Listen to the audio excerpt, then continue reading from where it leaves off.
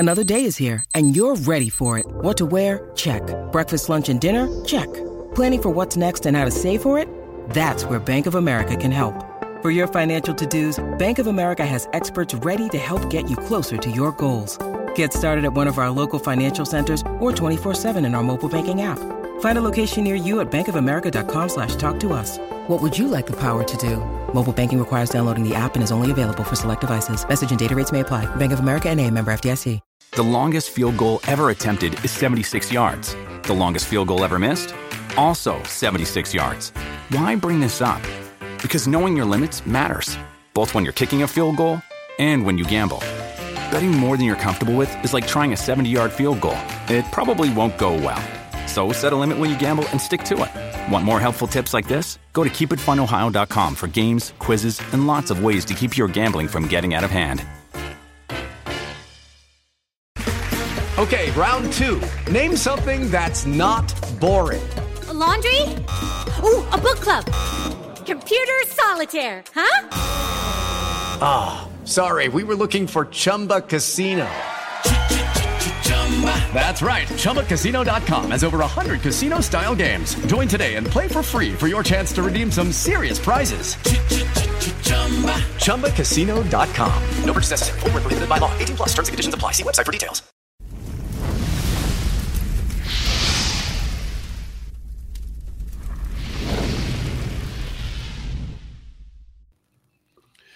Yes, everybody, welcome back to Full Time Devils. My name is Stephen Howson. Today we have got Scotty, we have got Joe, and we have got John Shin, and we're going to talk a right load of wibble about football. Where should we start?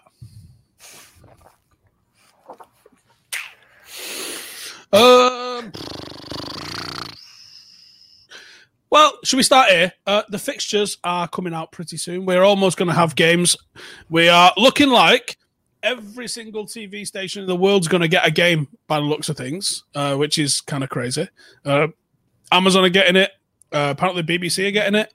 YouTube are getting some.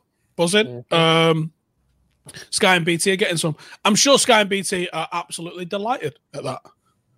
And they're getting like 300 million quid back, aren't they? Are they? Is that the crack? Yeah, I think so. I think Sky are getting loads of money back from the Premier League, somewhere around 300 million quid, and they still get to televise all the games that they said they were going to get televised. Perfect, really, for them. Mad, isn't it? Mm. When do we find out the actual fixtures? We don't know, do we? I wonder why that is. I guess it must just because that we don't know when everything is. But I want to know every single fixture. No, I don't do it. I was going to say I got to sort tickets and travel out. No. Yeah, who cares? Even if we find out the day before, it doesn't really change much, does it? No, yeah, even if it's the day of. Kickoff's at 2. Oh, okay.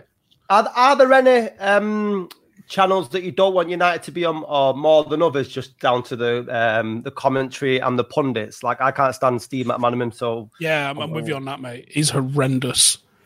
I mean, there's bias, and then there's bias times lack of intelligence, and he's sort of in the Venn diagram of the worst possible person to be fucking commenting on anything. And you throw into that he's not even got a pleasant accent. Like, I like how he throws every sentence over to Fletch at the end. Oh, that's a good pass, that isn't it, Fletch? Every single time it ends with him passing over to Fletch. What do you think to that, then, Fletch? Every single time, and he's like, yeah, it's a good pass, yeah. He spoils my enjoyment of anything. He could be commenting on me doing my favourite shit, and I'd have to turn winning off. The lottery. Yeah. Oh, he's got the numbers right there, hasn't he, Fletch? He's got all 6 numbers, Fletch. What's that mean? Which pocket do you reckon he kept a ticket in left or right? I like that it's just on every channel. I'd love to see football on like the shopping channel or something. You've got like the thing down the side of like the countdown until the game starts. We've got just 60 seconds till the game starts. Get your final tickets in now. Here we go. It's going to be Watford and West Brom. We'll have the teams in a sec. Yeah. I'd like to see it on Channel 5, relegation battles with Ross Kemp.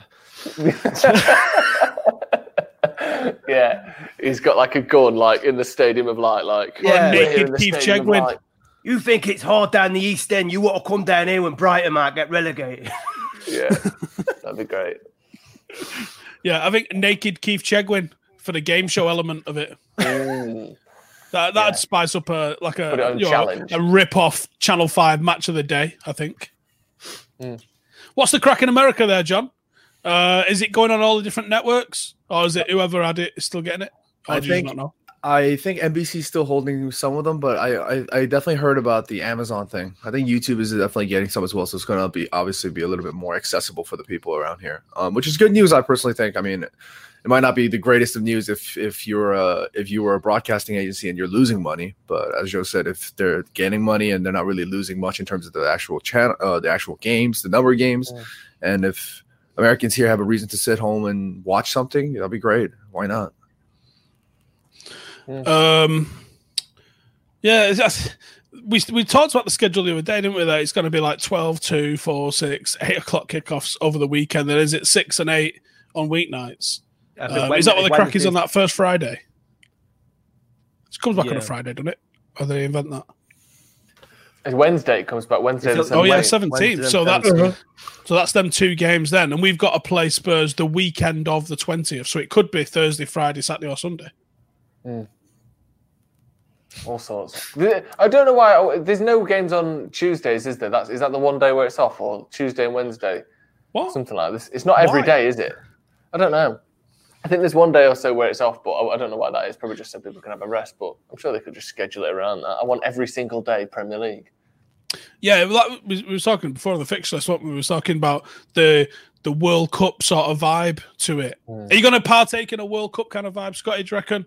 Get there with a couple of tins and just watch every game like it's fucking the absolute dross of the World Cup, like that you just can't usually be arsed with. Or it's Estonia against fucking whoever. I'm watching now. Yeah, mate. I'm definitely. I'll be watching probably everything that doesn't involve Liverpool. I'll be probably watching all the other games apart from that. Any excuse to crack open the tins in the morning, I suppose. I mean, are you gonna watch a game sober? No, right? No. And if you're the 12 o'clock kickoff, you're obliged to be drinking by about 9:30. I think. Yeah. Not 9 o'clock. Not a fucking animal. 9:30 is all right, isn't it? Yeah, I completely agree. I don't know. I'm still interested in terms of the atmosphere and shit. I've seen some people on social media that've been saying that they're going to download audio from the internet of fan noises that they're going to actually play rather than just listening to an echo of an empty stadium. I saw a bookie on Twitter. They did a live video for like 2 hours of ambient crowd noise, and it's good when people are passing it around in defence. But when the ball goes forward and into the box, or someone has a shot, and it's just Yeah. But this is what you need, though. This is where all these musicians and DJs that have been out of work for the last 3 months, get a DJ in who's good at mixing. So you've got your build-ups, your build-up play, and you've got he's like sliding up the mixer for the crowd getting hyped up, and then the goal is like the drop. Just some DJ at the side of the stands. Like, that'd be so good. Make money for DJs, local businesses getting supported, and you can have sort of time-appropriate chanting and screaming and cheering from the crowd noise. That'd be great. I don't want to give free publicity, but there was a company that reached out to me last year called Hot Mic. It's a company based out of San Francisco. It's a startup, and they did ask me to commentate on games. And what they'll do is they'll sync my live feed of audio, and they'll overlay their own background noise to fan chants and all that stuff on top of the actual game, so as to provide like a more realistic ambiance in conjunction with my commentary. So I'd be like commentating on a game, and you can hear the fan stuff and whatnot. And obviously it's a startup, so they're not as widely known, but given the whole situation with no fans in the stadium, I feel like companies like Hot Mic are probably getting a little bit more steam in terms of their idea, because now they actually don't have fans in the stadium. So if they can generate noise at home without having to actually have the stadiums and the Premier League itself generate that noise, it'll be definitely more interesting in terms of watching it. You get a little bit more of an actual game vibe. I'd be quite happy as well with that. I know it seems a bit cheesy and a bit like stupid to play fake crowd noise, but I don't think it'd be a bad idea to do it. I think it'd seem all right, if you know what I mean. I think it would, if they could do it so that there was an extra cheer when the crowd went in, when a goal went in, or that kind of thing. I don't think it'd be a bad idea. I think it'd be all right. Someone said it the other day, didn't they? They've done it on FIFA. Yeah, exactly. Yeah, and that's all fully automated, isn't it? Yeah.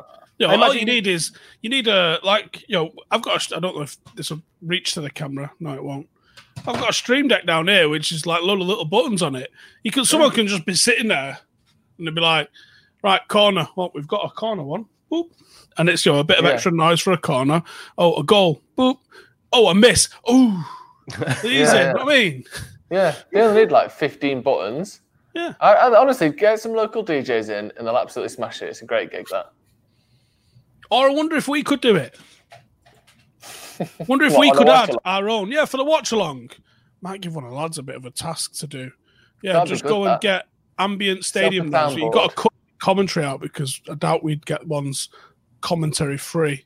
Or maybe you can do it off FIFA. Yeah, you can turn the commentary off on FIFA. Yeah, and then just go and play, kick it out for a corner, miss, all that sort of stuff, and just fucking we'll add that in with the ambient noise, and then we'll have the Stream Deck. Corner. Ooh. Oh. That'd be great. Love it. It'd just be reminding everyone to press it at the right fucking times. Yeah, can you imagine that when it gets to the later game and you're absolutely levered because you've been drinking since midday? And you're hitting all sorts of buttons. I'm not leaving it till midday to start. I apologise. I take it back. Yeah, there's mistakes like this happen. All right, okay. Jay wants us to talk about Mason looking good in training because there's a 4-second clip out there of him turning Lindelof. Now, is that Mason looking good in training, or is that Lindelof getting turned? And does it really matter? I think it's more Jay just missing football and he's clinging everything onto a 4-second clip or whatever it was. You can't take much from it, can you? I think probably more Lindelof having a shocker. Greenwood should be sharp anyway, shouldn't he? From what he was doing before the break, and for his age, you'd expect him to start again going into the restart where he left off, really. Yeah, it don't really do. It's just a training clip, innit? And also, half the time people spend half the time saying how good Mason is, and then all of a sudden he turns a centre back who people have questions about, and then now it's not that he's good, it's that Lindelof's crap, and like, which one is it? Like, if you turned a prime Maldini, you'd be like, bloody hell, he's good, but because people won't have a go at Lindelof anyway, then it's sort of like, oh, Lindelof must be crap, but Mason's actually pretty good, you know. Or a prime Steve Nicol. Whoa, nobody turns Steve Nicol. Is it just the Scousers? And I know that, right, the irony is there's going to be someone in the comments going, always talking about Liverpool. Yep. You clicked onto a United fan channel, which probably doesn't have anything like that in the title. Probably does have Lindelof or Greenwood or probably more like Sancho in the title. And I'm moaning at that we mentioned Liverpool. But it's a valid mention because yesterday Ian Rush came out on TalkSport with some of the biggest utter bollocks, and there's a fucking long line of bollocks by saying if Graham Souness managed today, he would be up there with Klopp, Mourinho, Guardiola, etc. So I was like, okay, let's have a look at the facts. So I dissected it a little bit. Oh, and the reason why he would have been up there with all those lot is because he's played in Italy and he knew all of the new shit they were doing in Italy. Like what, you ask? Like wearing flip-flops. Such groundbreaking shit as flip-flops, apparently. Anyway, he's got a 40% win record in England, and that includes taking over the champions in Liverpool. You know, he almost relegated Blackburn. I think he almost relegated Newcastle. Did he relegate Southampton? Not too sure. Either way, without even touching on the Ali Dia shit that happened at Southampton, what evidence is there? And he's managed in... When was his last managerial job? About 15 years ago. It's got to be somewhere like 15 years ago, yeah. Feels like it was like late 2000s, doesn't it? Right. At the end of the day, this isn't someone that managed in the 70s and you're saying he'd be good now. This is someone who's managed within players' lifetimes as a player right now. And the evidence right now suggests that he was shit. So what is Ian Rush sniffing? Well... Ian Rush famously once said that he hated living in Italy because it felt like living in another country. He hated the food because it was like, exactly. So that's the level of the sort of IQ we're dealing with Ian Rush. I seen the same bullshit that was coming out of Ian Rush's mouth on TalkSport yesterday. And I broke it down. I think he played 607 games, and I think he'd won 204. And he was through his managerial career, he averages 1.2 points a game. Now, Mourinho, Klopp, and Pep should be feeling very fucking upset about being compared next to Graham Souness. Nobody wants to be compared with Graham Souness as a pundit or a manager. Even less as a manager. At least as a pundit, he's managed to keep his job.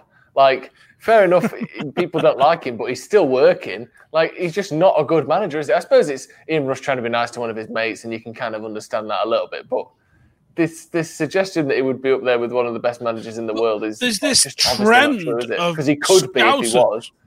Trend of Scousers coming out where they're just talking up everything about Liverpool, and no one calls them out on it.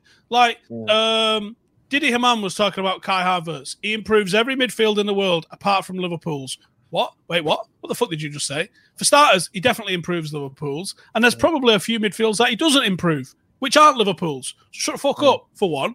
Then you had, is it Tony Evans? Yeah, on the Steve Nicol was better than Maldini. Take your head out of the fucking oven, my friend, because that's the wildest shit I've ever heard in my life. This is a man that amassed the grand total of I think I'm wrong, 27 caps for Scotland, but he was better than Maldini. Scotland wasn't because Scotland had, Maldini level defenders at the time. No, this is someone who played for Liverpool, and when he left Liverpool, did he go for? Where did he go? Blackburn, Reading, like, you know what I mean? Yeah. Where did Maldini go? Back to his fucking mansion lined with European. Fuck. There was another one as well recently. Basically, like all of the Jordan Henderson shit, and no one comes out and goes, "I think you're talking total bollocks." They all go, "Yep." It's almost that the Jordan Henderson stuff to me has come from this sort of clamour to replace Steven Gerrard in the hearts of Liverpool fans.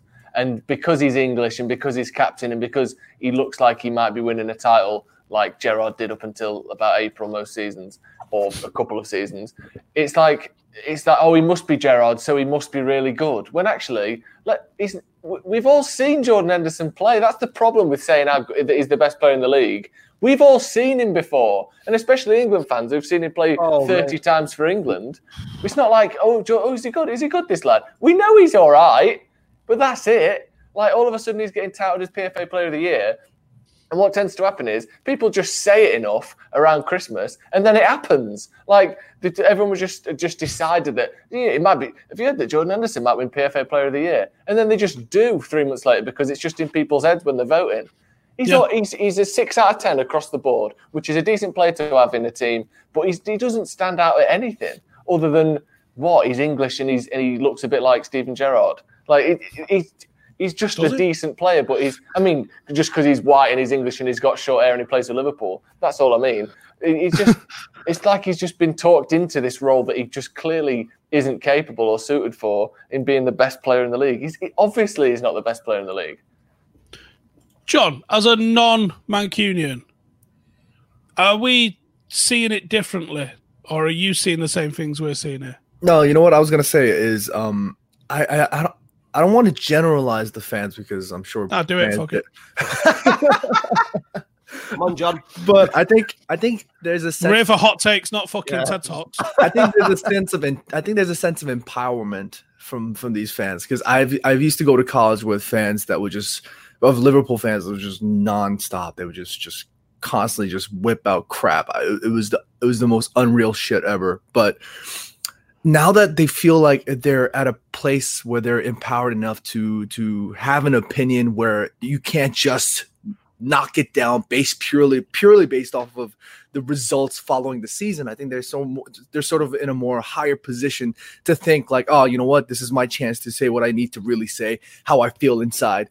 Like the Ian Rush is saying, Graham Souness is a fantastic manager, because what the fuck? Like when if he had said that 5-10 years ago when Kenny Dalglish was managing, when shit was absolutely hitting the fan, you think people would have given a fuck? No, he's doing that now because they're in a position where they can say these things and it could hit more targets. They can definitely reach out to a wider audience. Liverpool have a much more positive image. That's why these things are being said now. It's going to help Graham Souness if Ian Rush comes out into a radio and says stuff like that. It's obviously not going to hurt him. It's going to help him a lot more now, more so 5, 10, 20 years, 5, 10, 15 years ago. You know what I mean? Like, they're in a better position to talk about these things. That's why they're just shooting hot takes left, right, and center, because this is the perfect time to be doing that.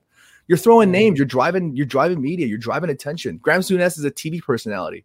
If Ian Rush talks about how big Graham Souness is, now people are typing Liverpool on Google searches. Americans who don't know shit about soccer are typing Liverpool because LeBron James is on an Instagram live saying, "Oh man, Lionel Messi," and fucking like all this shit. They're talking about soccer. He's like, "Oh man, this is my time to search soccer stuff." And now, obviously, now they're hitting up Liverpool because they're doing well in the Premier League. They're talking. LeBron James is a part owner. Of course, all these things are driving Liverpool forward. You know what I mean? Like, so of course you're going to have somebody like Ian Rush talk about Graham Souness. You know what I mean? It's inevitable. It's just power. It's just power thinking. Can you imagine the disappointment though, if you are a fan in America and you have been clickbait or whatever, thinking that Jordan Henderson is going to be the new Messi that you've not discovered, and then you click on highlights. And you're like, what? Yeah, he gets a goal or a assist every few weeks. Do you remember Rock Meltdown? Yes, I love that. Yeah, it's gone tits up now. Unfortunately, it's disappeared. But that used to post the best ones, because there was one that I was thinking of, which is when we signed Ronaldo. They signed, I don't know, some cunt who now plays for fucking Fleet or something, right? When we signed Ronaldo, they was like, I don't know, who was it? Was it the Ryan Italian lad? Maybe? Oh man, who was it? Basically, it was someone who made a grand total of about 3 appearances. Was it Latalik? Yeah, it could be. Was it Milan Baros or something like that? 2004. Oh, could have been. Because they signed him after the Euros in 2004, I think. Is that when we signed Ronaldo? No, it was 2003 we signed Ronaldo. I'm not sure. Here we go. Latalik will be Liverpool's Ronaldo. There you go. Yeah. The rest of the nation will wake up to Latalik's talents. He was named player of the tournament at a Youth World Cup. Right. Time will tell who got the better deal, but for value for money, I know who I'm backing. It's a big like Houllier and Ferguson have both dined at the same top-class restaurant and had their pick of the main courses. Houllier managed to get his dish at a quarter of the cost Ferguson paid, and yet it's the rival who's getting all the praise. Yeah, and also, looking back, how disgusting was it that anyone was ever compared to Ferguson at anything? Wait, listen to this. The career paths of Latalik and Ronaldo are sure to cross regularly over the next decade. Yeah. Should the French gem prove himself to be the better player, you never know. Maybe the manager who signed him will get a bit of credit. Who wrote this? I don't know. There's no way, is there? It just dined at the same restaurant with the same choice of what are you talking about? That's not how restaurants work. You don't go in and then the restaurant choose the price of your meal after you've finished. You see the price on the menu. You bought a better dish and it costs more. I don't understand. It's the flowery waffle that they come out with around stuff, which means fucking nothing. Yeah, constantly. Like, I get clipped up for the stuff that me and Chris did for a video called Flame Wars. Now, it gets taken totally out of context. It's a video called fucking Flame Wars, right? Not a TED Talk. This isn't my presentation on why fucking Liverpool shouldn't have signed Van Dijk for 75 million. I'm trying to make him laugh. I'm trying to come up with the hottest takes, the funniest things. Just put him off is what I'm trying to say. It's an insult war. You know what I mean? It's not about fucking, here's my actual genuine football opinions and please fucking buy my book on the way out. It's nothing like that.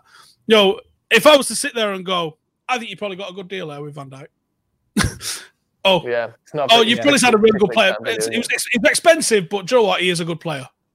Ha! Like, what the fucking hell is that supposed to mean? No. So I said you just signed a £75 million Dutch Chris Smalling. The whole idea is to put people off and make people laugh. The whole idea is to say ridiculous shit. Liverpool fans clip that up because they're like, oh, look, Chris waffled for about half an hour talking about fucking Monopoly. This is what they do. Have you seen the flags that they have? Why is there paragraphs on your flags? Why have you got paragraphs on your flags? You shouldn't have a comma on a flag, should you? It's just get the message across. Full stop. That's it.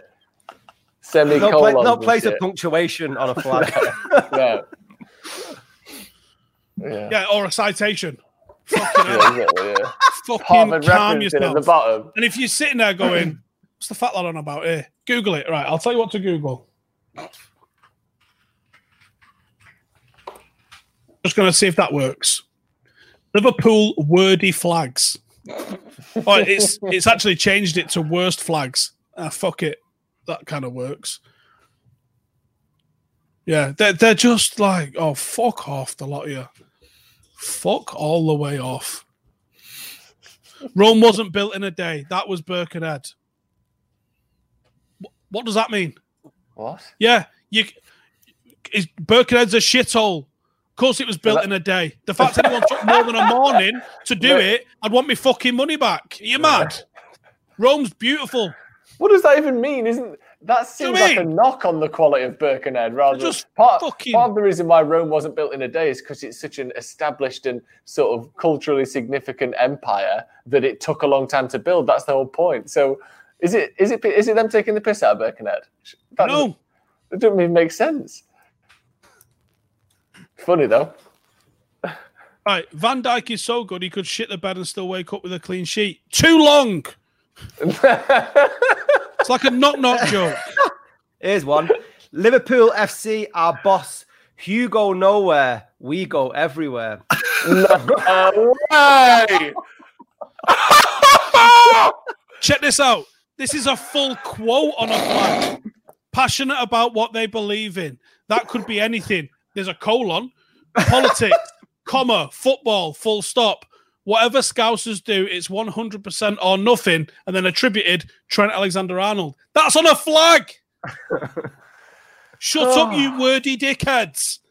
Can I just hear that Scousers everywhere, somewhere nowhere one again, please, just so I can have that in my brain. Liverpool FC, our boss. Hugo nowhere. We go everywhere. Salah making real chicken in Kiev. What does that mean? Hugo nowhere. Let's write that down. That's really good. Some very unsavory ones here. Of course. Which I'll just leave. A year of Kenny trophies, we're kissing. A decade of Moyes and not a pot to pissing. That worked out well, didn't it? Yeah. I can't believe. Look, what the fuck is this one here? There must be something in the water in Manchester. It made Cantona yap about seagulls. Rio forget. Rude fall over in penalty areas, and now Neville's hallucinating. He's dreaming of emulating our success history. Gary, don't make us laugh. That's what we call history. What the fuck is that? That's not on a flag, is it? Hang on, I can put it on the screen here, can't I? So I'll fucking show you. That's just too long, isn't it? What the fuck, you wordy gobshites? Also, don't use history in both of the last two sentences. You would use a different word. Where's the repetition? Desktop, yeah. You fucking wordy assholes. Yeah, sec, I'll put this on the screen. And you going, oh, the fat lad's talking shit. No one would put that on a flag. Fucking wouldn't they? All right. Big in it. Long, a lot of words. You fucking knobs. Fun though. Oh, I fucking hate them. I fucking hate them. Yeah. I'm just trying. I'm deep in the rabbit hole, just looking at the absolute fucking wibble that they come out. You gotta pull yourself out. Oh, pull myself what? Out. Oh, okay. Right. What else did Jay fucking request that we talk about? I don't feel like I can go from that into the Black Lives Matter stuff for obvious fucking reasons. So we'll move that to the back end of what we're going to talk about. Let's talk about signings then, because it seems like United seemingly are in the mix for Timo Werner. I'm not buying that. Are any of you lot? Can't see it. No. I can't see. We weren't going to pay the money for Haaland while we're going to spend they're talking about 50 million for Werner. And I think with him being German, and I think he's linked with Liverpool, isn't he, as well? Yes, heavily. So I think Klopp, I think that seems more suited for him. And for me, with the rumours coming out about Sancho, I think that seems the more hopeful that that's the way we'll be going. There is some talk on Bellingham. Has anyone asked whether we get him or not? Because surely he's not. He wasn't one that you was expecting would be starting. Given the number 8 shirt next season and all that sort of shit. Mm-hmm. I mean, I'd be happy for him to sign. He looks like a good player, and I like the idea that we're going after sort of young 16, 17-year-olds who are meant to be the most kind of outstanding players for their age group and stuff. I think that's a good sign that we're going for him. But it looks like it's between us and Dortmund for that one, doesn't it? And I wonder how that would affect the Sancho deal and all that sort of stuff. Obviously, I'd want him. But they're talking about like 30 million compensation as well, which seems ridiculous for a 16-year-old. You probably wouldn't have paid that for him if we were buying him outright. So I'm surprised it's so high. The numbers are so high that, but yeah, I want it. It's just nice to sign players, isn't it? Especially if they're good. John, what do you reckon? I mean, I've said this I said this before the pandemic even came out. I think Manchester United are probably fixated on one target and one target only, and that's Jadon Sancho. I mean, Jude Bellingham sounds like a good prospect. I'd like to have Timo Werner, but like you mentioned, he's heavily linked with Liverpool. I probably think he's probably going to go in that way anyway. I think what we can focus on is Jadon Sancho, getting somebody in, building this team one step at a time is probably more crucial than ever, especially given these times. You don't even know what the transfer financial norms are. Like, where's the standard? Nobody knows. Like, Joe's mentioning 30 million compensation piece. Who knows? Maybe that might be the new norm going forward. Maybe that might not be the new. Nobody knows. What I know for sure is if we were on target, if we were on the right path going forward to signing Jadon Sancho, we need to be on that path even more so than ever, given the current situation leading to this end of the season. We need to get him. We need to lock him in. That's probably should be number one focus. Yeah, I don't think we need that. I think if we're going to go from where we are now to winning the league, we need many players, obviously. But with what will be available this summer, and if you think about sort of midway through January when we weren't certain whether we'd get Bruno, it looked like Pogba was going no matter what. We are basically 2 players up in midfield on where we thought we might be starting next season, assuming Pogba stays. And then all of a sudden, if you add even if it's just Sancho to that, I think that front 6 is so much better. If in November, December, when we were losing a couple of games just before we beat City and Tottenham back to back, and you said next summer you're going to have Paul Pogba, who we all thought was leaving, Bruno Fernandes, who no one thought we were going to sign, and Jadon Sancho in this team, you would have taken that then. And obviously things have become so much more difficult. It looks like we've got less money to spend. People are less keen to sell players because they think they're going to get less money for them. So I think even if it is just Sancho, but it has to be Sancho, then I think it's relatively successful. I think it's a huge statement. I know that we've sort of talked about it before that we're not going out signing proven marquee players, but in terms of his level, and for me, he's one of the best young footballers in the world. And that's such a statement from United to go out and actually sign Sancho. That would be huge for us. If we go up against the likes of if he goes back to City or another club, then I think that sort of it looks badly on United if we can't get him. And another thing on this, when we're looking at people like Bellingham, is that I'm getting worried about our youth academy because I know I've had Rashford and McTominay come through. What's happening at United's youth academy where we're having to buy 16-year-old lads from Birmingham? Why are we not able to bring so many players through anymore? It's a weird one, though, isn't it? Because you have got Levitt, you have got Garner, you have got Mengi, Mabry. There's tons of players still in the academy, Laird. That could go on and do bits. Sometimes those players get that little bit of a development outside of the academy system, like someone like Bellingham has gone and done by playing first-team football in the Championship at fucking 16. Guy's an absolute tank, innit? Can you imagine what he's going to be like in 8 years when he's still eligible for Young Player of the fucking Year? Like, that's fucking mental. Like, so I think that just to me proves that the academy as a system is a little bit on the broken side because we're always talking about you got to loan these players out. Well, why can't we have something in place where these players are getting that level of experience, that competitive sort of football? This is on the FA. This is on the Premier League. Fucking Scudamore up the age of the under-23s to 23 from 21 because he said the average first-team player makes their debut at 23, right? If you're 23 and you've not made a first team appearance, you're still playing under 23 football. Got news for you, Cupcake. I'd start going fucking prepping your CV because you're working at Subway in the next fucking month. Like, you're not going to be a professional footballer if you've not made your debut before 23. Certainly not at Manchester United, you're not. Yeah. At 23 years of age, there's got to be some exceptionally fucked up circumstances for you to just be making your debut at 23. You know what I mean? You've got Bellingham will have had 7 years first team experience on you by the time you get to that point. What the fucking hell's the point in this? So for me, the Premier League have to step in and they have to find a way that doesn't fuck up the lower levels by... I would like a B team, but I also fully understand the opposition to that from the lower leagues. Because while we look at it with United glasses on, like, I'd go and watch it. I think they'd probably get like 5, 6, 10,000 for a big game watching United's under 23s in League One or League Two.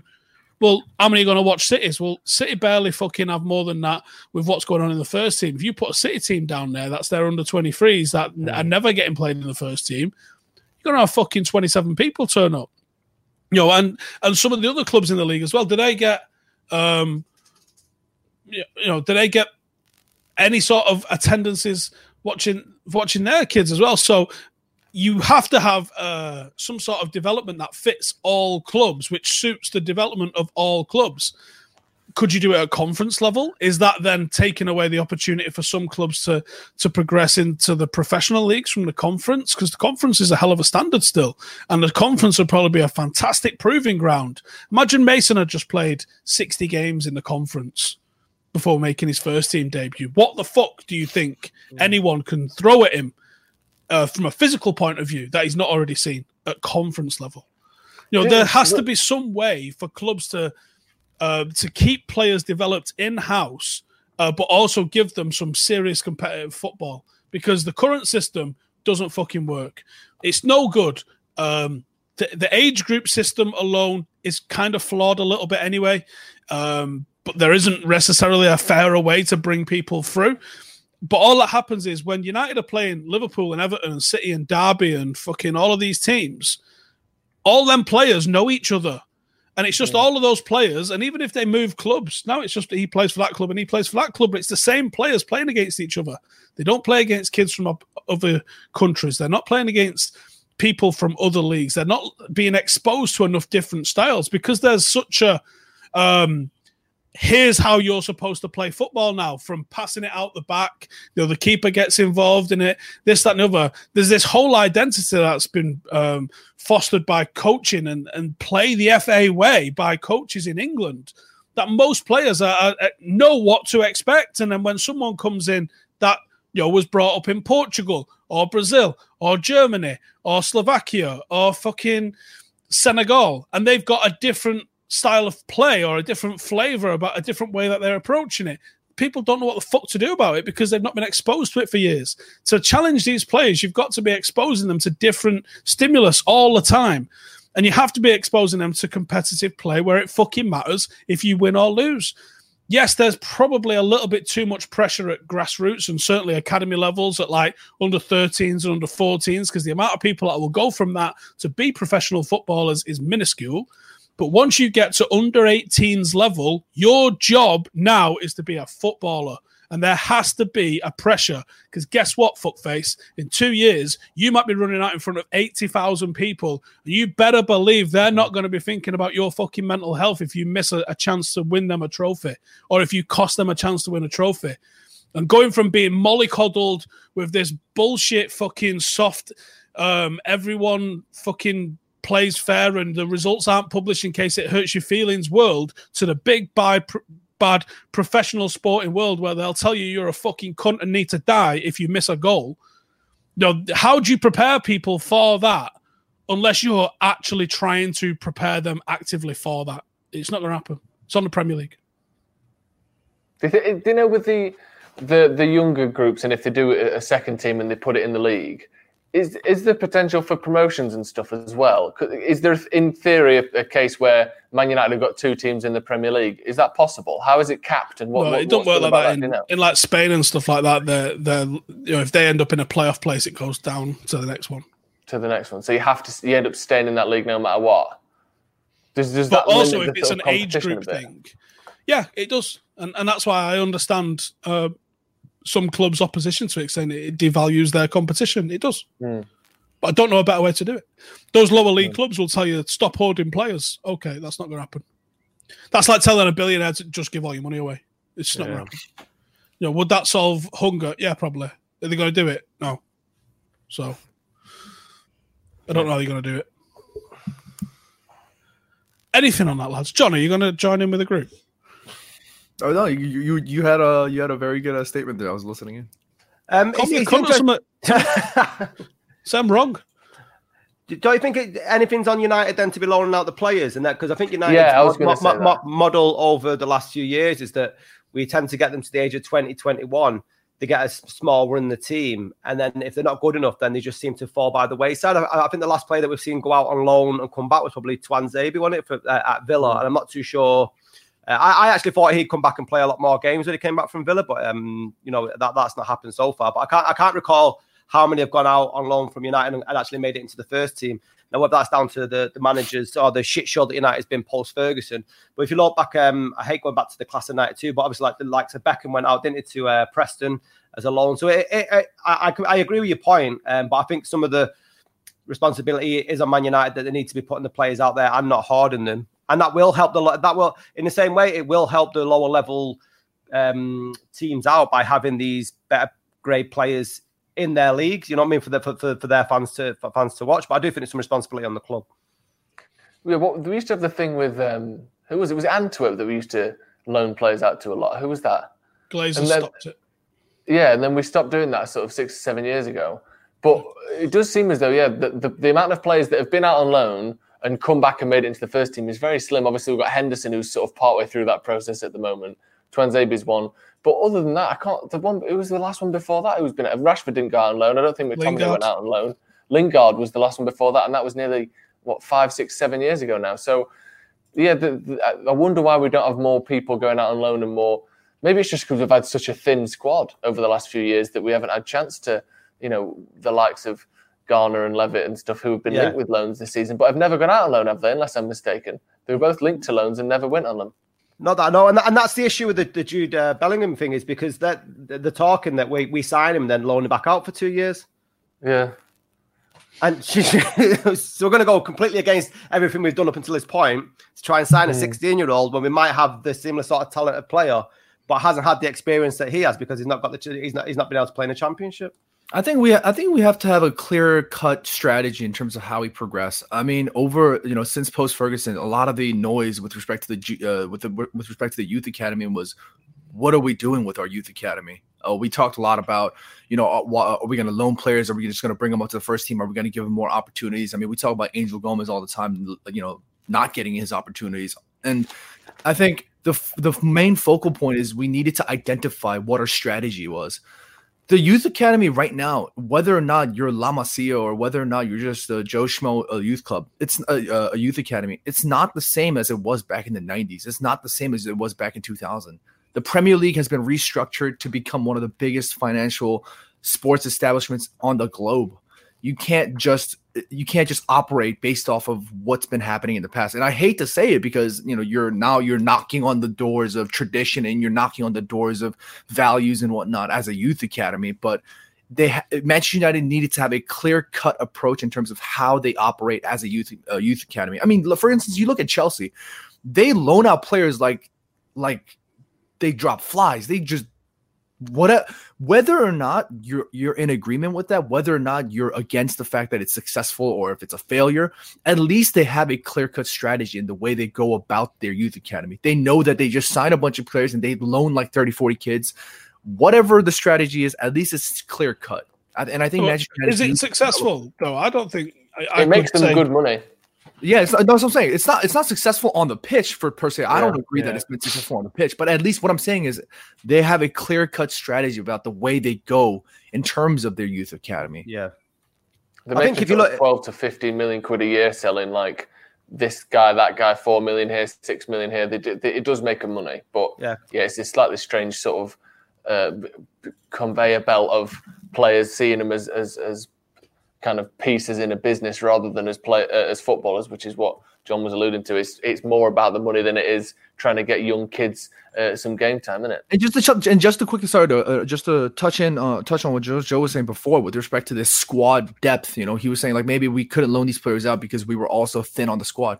You have to understand that the youth academy also works in conjunction with your senior squad. If you need players because your senior squad is so underprepared, you're gonna need backup. Why do you think that Louis Van Gaal needed to tap into Rashford? Because he needed backup. You know, these players are there to serve as youth players growing up to aspire to become senior footballers, but they also have to be ready in case they need to heed to the call. And if your senior squad, if your official squad is perfectly ready, if you're tuned out, ready to go, if you don't have all these issues, you don't really necessarily need to tap into the youth academy, right? There's no need for that, especially if you're succeeding in the Premier League. But if you're a mess up top, then you're bound to be a mess on the bottom, just below that. If you're organized up top, then you're obviously going to be organized on the bottom, or you're going to be less troubled with organizing the youth academy in our conversation's sake. But it's just like Manchester United has had such an issue with the way that they organize everything. Just in a grand scheme of things, I think youth academy is just one of many issues that need fixing. And you know, I'm not just trying to sound doom and gloom. I think we were on a right path going forward, but you know, that's another thing. Like, it just goes to everything just wrapped up, just goes to show what I was saying the whole time. We need a clear-cut strategy, and we need to identify that going forward.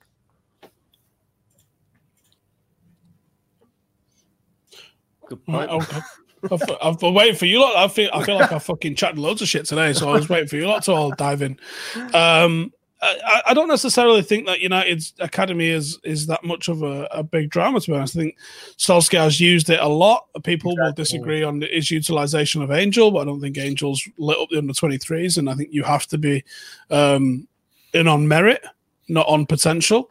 And I don't think the merit was necessarily there. I mean, people can make all the arguments you want, and you might have some validity to them with how shit Pereira and Lingard have been this season. But the manager's been making those decisions, and I would say, by and large, those decisions he's been making appear to look like they're becoming justified. And I also don't think that the club should and would be held over a barrel by an academy player. I don't think that's right. I think it should be the other way around. But yeah, I think let's wrap it up with what's going on in America, because I don't think it can be ignored. Obviously, we've seen footballers coming out and supporting the protest. Hilariously, John Terry and Suarez have decided that Black Lives Matter at the moment to them. We've also seen Chelsea Football Club hilariously and Liverpool Football Club hilariously supporting the cause. Didn't get some T-shirts out this time. Maybe they're on order. Obviously, what's going on in America it affects a lot of people, and I've seen, I've had a bit of a say on it on social media, and I've seen Americans saying "fucking stay out of it." It's an American thing. I don't think it is, for starters, just an American thing, and I also think in 2020, culture bleeds over worldwide. There's very little insular about any, unless it's, I don't fucking speak Mongolian. Something might be massive in Mongolia that I'm not aware of, but by and large, the world is one fucking thing at the moment, and what goes on, whether that's Venezuela or Brazil or Australia, it echoes across the globe. And I think people have seen the injustice of what's been going on in America. People have seen the hypocrisy of what's been going on in America, and I think people are angry.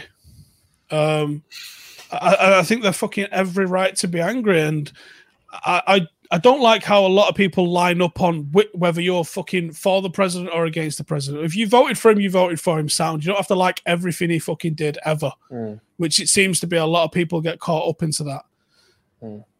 Because there's some shit in terms of leadership that's happening at the moment, which is fucking hilarious and hypocritical. But I would just like to say, if you're in America, obviously like John is, and we was talking before we went on air about what's New York like at the moment. Do you want to let everybody know how it is in New York at the moment?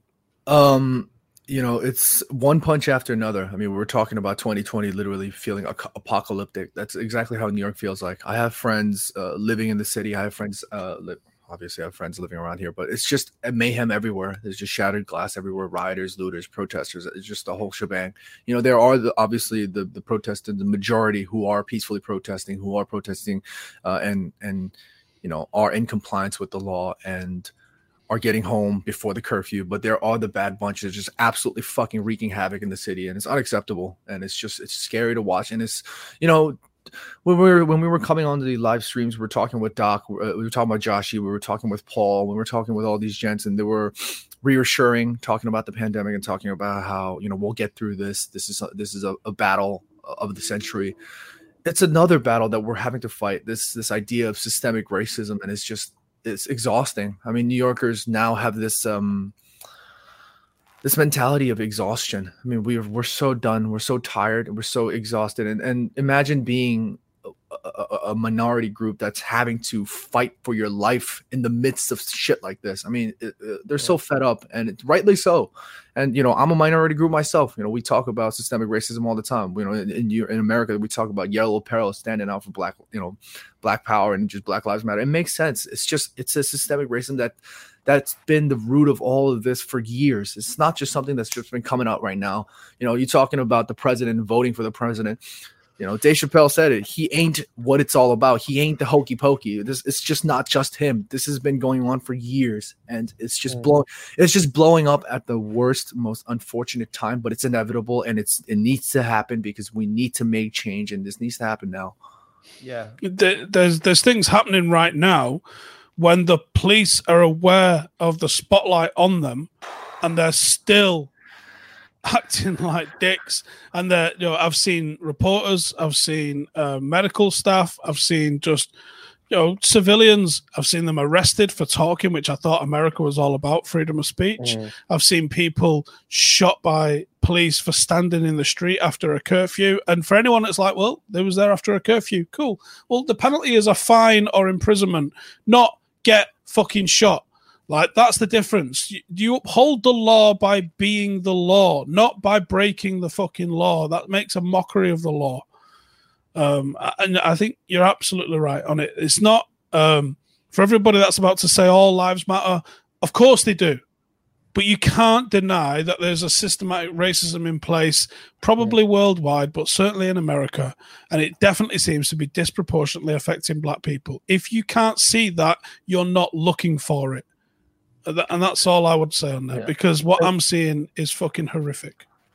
And the timing of it as well, like the last 4 years of the way the politics has been in America and in England and in the West generally, we've seen this trend towards a more kind of right-wing ideology that's come in sort of post-Obama, post-Tony Blair, post-Iraq war. And the whole rhetoric especially from Trump the whole time has been us versus them. The lamestream media, fake news, they're all liars and fakers and they do this and we're all tough and strong and we like guns and it's all about us to do what we want. So it's no surprise that 4 years of that combined with what has been, like we said, systemic racism for hundreds of years, not just 10 years, not 50 years, hundreds of years, it's no surprise that it's come to a peak or another peak now. And obviously it's just, like you said, the thing of these people who know that the cameras are on them, who can literally see cameras in front of them, let alone news cameras, social media, and everyone knows they're being filmed. And they're still pulling people's masks down that they've got so that they don't catch coronavirus and pepper spraying people's eyes when they've got their hands above their head, or they're breaking into people's cars and tasering people when they're just sat in traffic. You think that sort of reaction and response can only come from people that think that they are either too powerful to get prosecuted or don't care about the people that they're treating, to be willing to do that when they know they're being seen. Did you see the sheriff of Flint? No, I don't think so. Mate, got to give a shout out to that guy, because that's the choices that I think that the police have got here. People that will only look at it one side, go, well, they're looting. Okay, no one's saying condoning the looting. Right, that happens. It happens. But the police should always be held to a higher standard than the average member of the public. You know, when you get to carry that badge with the rights that come with being able to imprison other people and the fucking firearm that's on your hip, that comes with a responsibility. I've carried fucking weapons in places. I know the responsibility that comes with those things. I know the seriousness about pointing a fucking rifle at someone and what happens when you pull the trigger. You know, I think most people would assume I would just side with the police, but no, I side with what's right. And what the responsibility is huge on the police, and I expect and demand a higher standard for those who are put in power of people. The mayor or sheriff it was of Flint walked up and said, "We are you. We're going to kneel and then we're going to march with you on this protest." And guess what? No fucking violence. My issue with all of this is that I'm seeing, whether it's agent provocateurs, whether it's people having a fuck about, or whether it's the police themselves, I'm seeing the police continually escalate this shit. I never see a de-escalation. I never say someone go, "Do you know what, you're right, give me a hug." Right? I never see anything like that until that mayor the other day. And he was like, "We the police, we're going to march with you because we believe with what you're saying." I think there was Miami as well. An entire police department knelt down in front of the protesters. Guess what? Diffused it immediately. And then you see the young man that was really fucking upset preaching in a park who gets arrested and the crowd loses their fucking mind. Of course. There's a way to deal with this. And I think from Trump down, because Trump's attitude is smash this. You know, I'll send the fucking military in. Watch what happens now. Fuck me. Do you know how many fucking constitutional things you've got to fucking circumvent to do that? And it's all of the people that are that are almost like the religion of constitution with some parties in America. But they'll happily turn a blind eye to him doing this because he's going to go smash black people, and he didn't really like black people anyway. They've been for me. It's white people need to be more vocal because, like Joe was saying, this isn't a new phenomenon. This has been going on since fucking people were taken from Africa and put into America, and it is a global issue. And it's about time white people started standing up and self-policing within their own race and calling people out on their own bullshit. And now the thing that's happening with the police force in America, they're being empowered by Donald Trump. When you've got a fucking president that's talking about bullying and turning an army on his own people, what message does that send down to your troops? What is that? And you're right in what you're saying, Steve. This isn't just an American issue either. It's a global, and we need to really look at 2020 and see how intrinsically we are all connected. When someone who's having some strange thing for dinner in fucking Wuhan can cause a pandemic halfway around the world, and then when an innocent man is killed in Minneapolis, can cause protests all around the world. We are all connected so much now, and we all have a responsibility to start trying to do something about it. And I'm fucking sick of it, and it needs to be changed. Sorry, winds me up. I don't think you're fucking speaking out of turn, mate. I think I totally agree with you, and I think you're right. And there's been so much of, now's not the time to just not be a racist. Loads of us have gone through life just not being racist. Now's the time to be vocally anti-racist. You know, Instagram was a fucking shit show yesterday. You couldn't look at anything. It looked like it all wasn't loading because it was just full of black squares. You know, and that's what I love to see. I love to see when a campaign has got that sort of thing, but it needs more than just posting a fucking picture on your Instagram and thinking that you ended racism. It's about being vocal. It's about being vocal about calling out bullshit. Wherever it is. In England, I think I said this yesterday, in England, the police racism is probably pulling over a black lad because it looks like he probably doesn't afford his car, right? That's it. No, more than that, mate. But what about the beginning of May when the black man was at a petrol station and he was fucking tasered in front of his young son? Now, fortunately, in this country, we don't have guns. That's what I was about to say. When I say it's only that, I want to finish, otherwise this will look weird.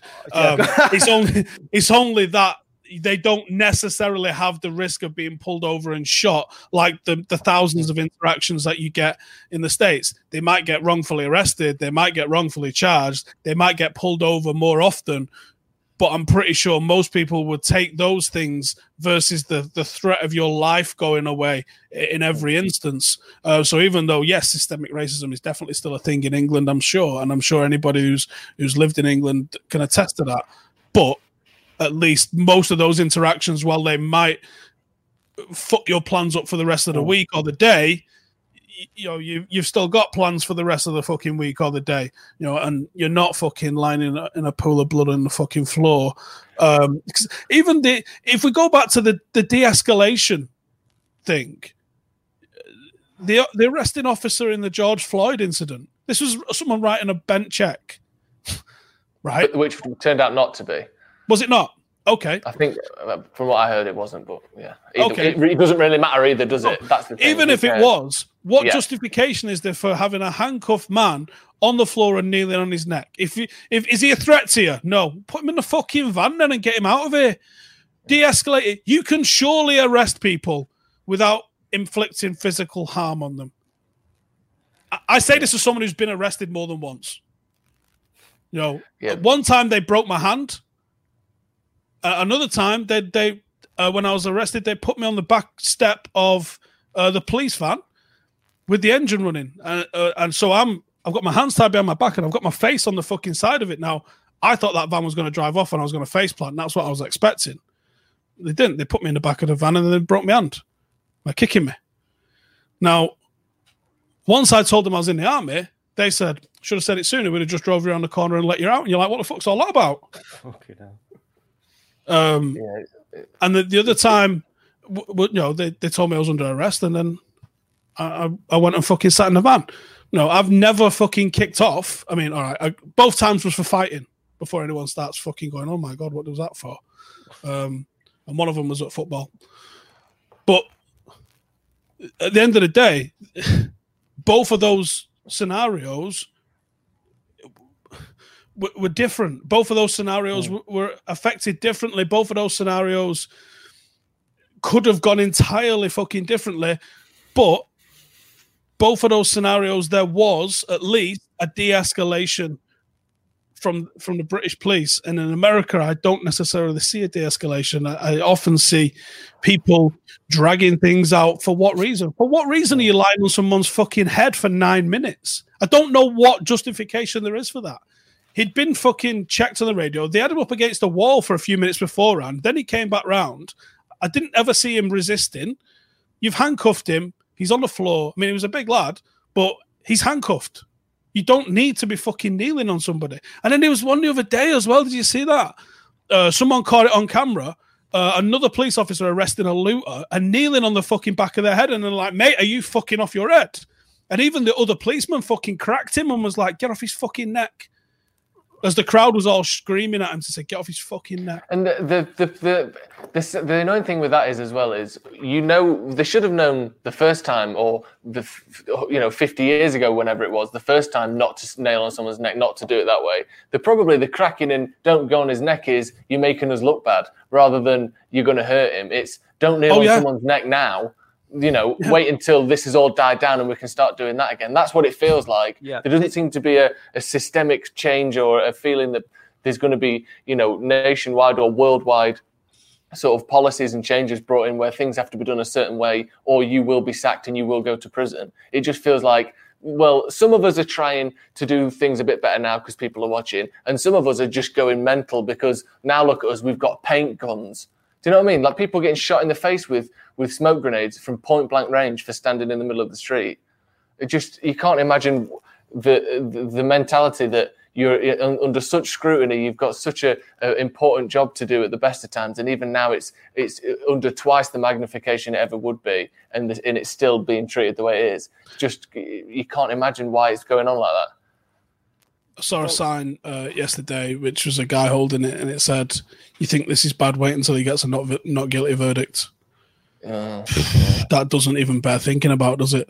No. Because at least he's been arrested. You think that the arrest of him and the charging has probably actually quietened down some of the protests, I would think. If he gets a not guilty on this now, oh my fucking God. If you're in America and you're watching, don't go out at all. Just don't. Because it's going to end fucking very, very badly. And you are seeing people be fucking indiscriminately attacked for being in the wrong fucking neighborhood at the moment, which is just fucked. And yeah, at the end of the day, it's that. Look, if you want to support it. But I think the time is now to be vocally anti-racist rather than just not being fucking racist about going through your day, because it happens fucking everywhere, literally everywhere. Look, I've been saying this since this whole thing's been happening. It's been very eye-opening for many Americans. It's the fuse is finally blown. It's something that we need to address now. You know, some people are talking about, oh, it's the wrong time. It's the pandemic. No, it's now. It's now. You need to address it now. And if you're not an African American, and if you're not Black, and if you're not feeling this systemic hatred, you have to shut up. You have to learn. You have to listen. You have to listen. You have to listen. And you have to listen some more, because you have to understand that you will never be in a position like that if the color of your skin is not Black. You will never understand that. You have to listen, and you have to understand that you're just not going to feel the same pain they do. So you have to do whatever you can to be a part of the change, because if you don't, this is just going to continue. This cycle of hatred. You know, we talked about Trump. We talked about all this hate. It's easier to hate. It's harder to love. It's easier to blame. It's harder to forgive. It'll always be that way. You have to make a proactive change, and it has to happen now, because it is an absolute catastrophe and an absolute joke that innocent lives are out there just being taken simply based on the color of their skin. And it's unacceptable, and it has to change across the globe. And we talked about, you know, just being anti-racist as opposed to being not racist. Sure, if that's what it takes, you have to do something to learn and listen and educate yourself, because it at the end of the day, nothing will change. If every single one of us doesn't get up, nothing will change. Preach. Yep. I think there's nothing else left to say on that. Cheers everyone for tuning in. Make sure to subscribe. It does feel like football's coming back. I do probably expect more on the Black Lives Matter and the whole incident. Jay wanted us to do a Wally of the Week.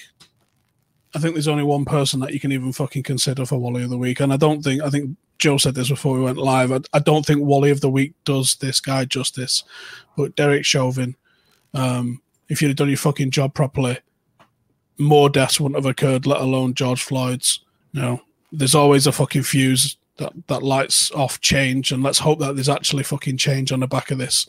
And that means, you know, that obviously means with what's going on, but it also means at the fucking ballot boxes as well, and where you're fucking spending your money on media, because the British media dictated our election, the recent one, and all Brexit. I can't speak for America, for what I do see of the likes of Fox News and stuff like that. It's laughable.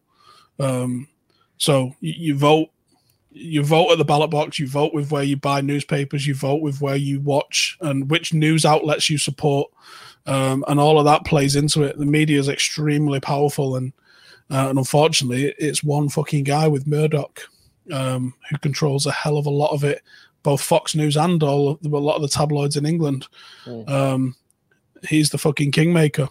So it wouldn't be too bad to see some of them fucking businesses go out during this current pandemic. But cheers for tuning in. Horrible thing to end it on, but can't be ignored with what's going on in the world.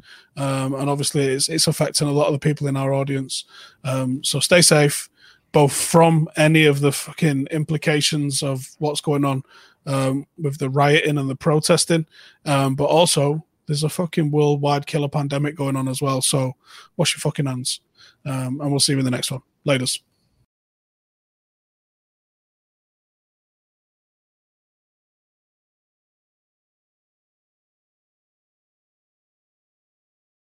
Sports Social Podcast Network.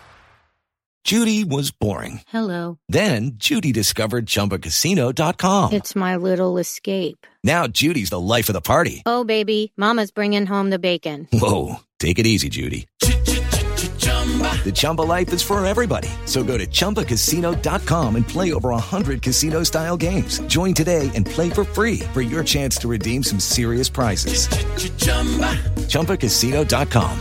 No purchase necessary. Void where prohibited by law. 18+ terms and conditions apply. See website for details.